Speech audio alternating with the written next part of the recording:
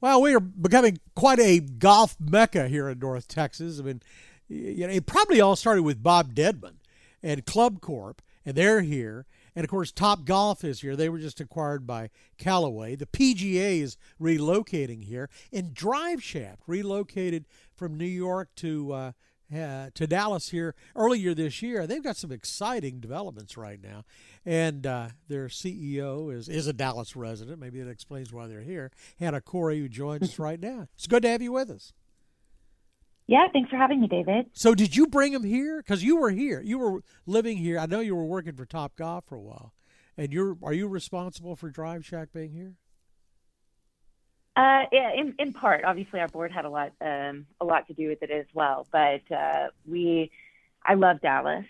We had an office in Dallas, and it made a whole lot of sense for us to come back here to this area. Dallas is just such a great spot to be right now, and will be in the future also.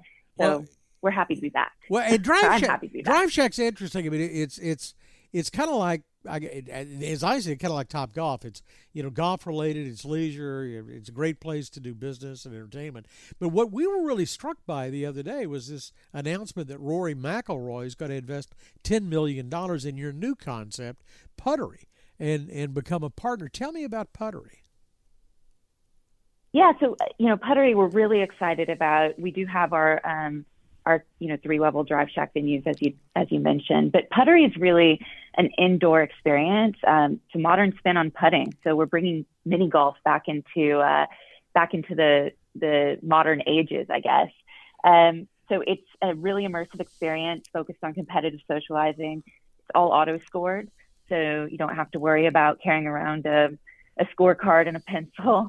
Instead, you can focus on socializing with your friends and having a drink. We're also going to really focus on our food and beverage program. We have really great and elevated culinary offerings, a really good craft cocktail program. And in the Colony, which is our first one that we're opening, that'll be 4 9-hole courses across 2 levels in the grand scheme. So we're super excited about it. Across 2 levels? 2 levels.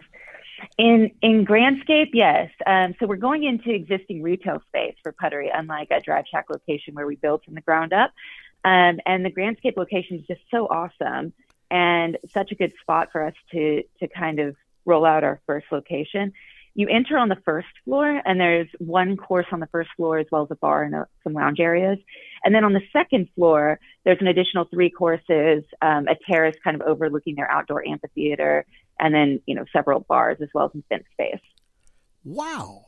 So who are you after? I mean, this is not some place for you to have your kid's birthday party. I would guess this is the demographic is skews higher. It's adults. That's right. We're adult focused, so we really want to encourage and be a place for adults to come together, 21 and over, to have happy hour, to host their company event, and to really just plan our courses and experience our great food and beverage. So, we love kids. We have a lot of families at Drive Shack at our entertainment golf facilities, our 4 that are existing today. But we really wanted to focus on a different demographic for this experience. And I think we've done that successfully so far. Well, but also I would guess, the footprint has to be substantially different from a Drive Shack. You don't need all that space, do you? Yeah, no. We're looking at anywhere between 26,000 square feet for Puttery. When you compare that to a Drive Shack, it's we need 12 to 15 acres. The footprint is about 65,000 square feet of space that we build from the ground up. So it's quite different, but it also makes the availability of real estate and our ability to scale much more quickly. It gives us that chance to do that. So what does the course look like? This is not the old putt-putt course with, windmills and dinosaurs and stuff like that. What does it look like? Yeah. So each course is themed a bit differently. We haven't released any kind of full renderings publicly yet, but we anticipate being able to do that on our next earnings call. but each course has a distinctive theme and a distinctive look and feel. The whole goal is for you to go into a course and to kind of be immersed in that experience, depending on whatever theme that you're in. So our guests will be able to select which course, based on availability, obviously, that they want to play when they come into our facility. And eventually they'll actually be able to reserve per course. So we're excited about it. Well, as well you should be. So tell me, how do you snag Rory McIlroy? I mean, on the one hand, it would seem logical. I mean, he's this big global golf superstar. But by the same token, I've seen his company, Symphony Ventures, seems to diversify and invest in everything but golf.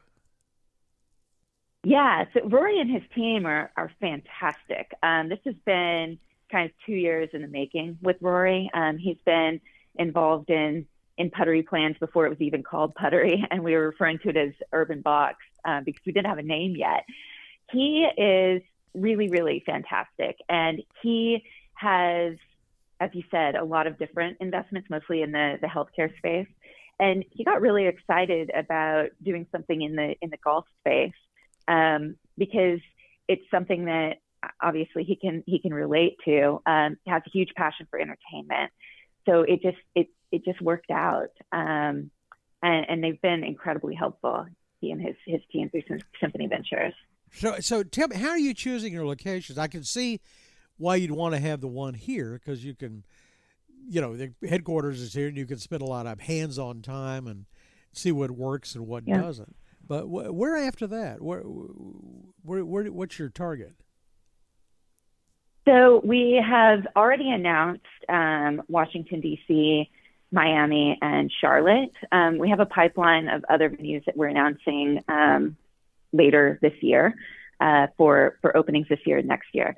We are really going after markets that are densely populated, that have kind of a focus on entertainment, at least initially.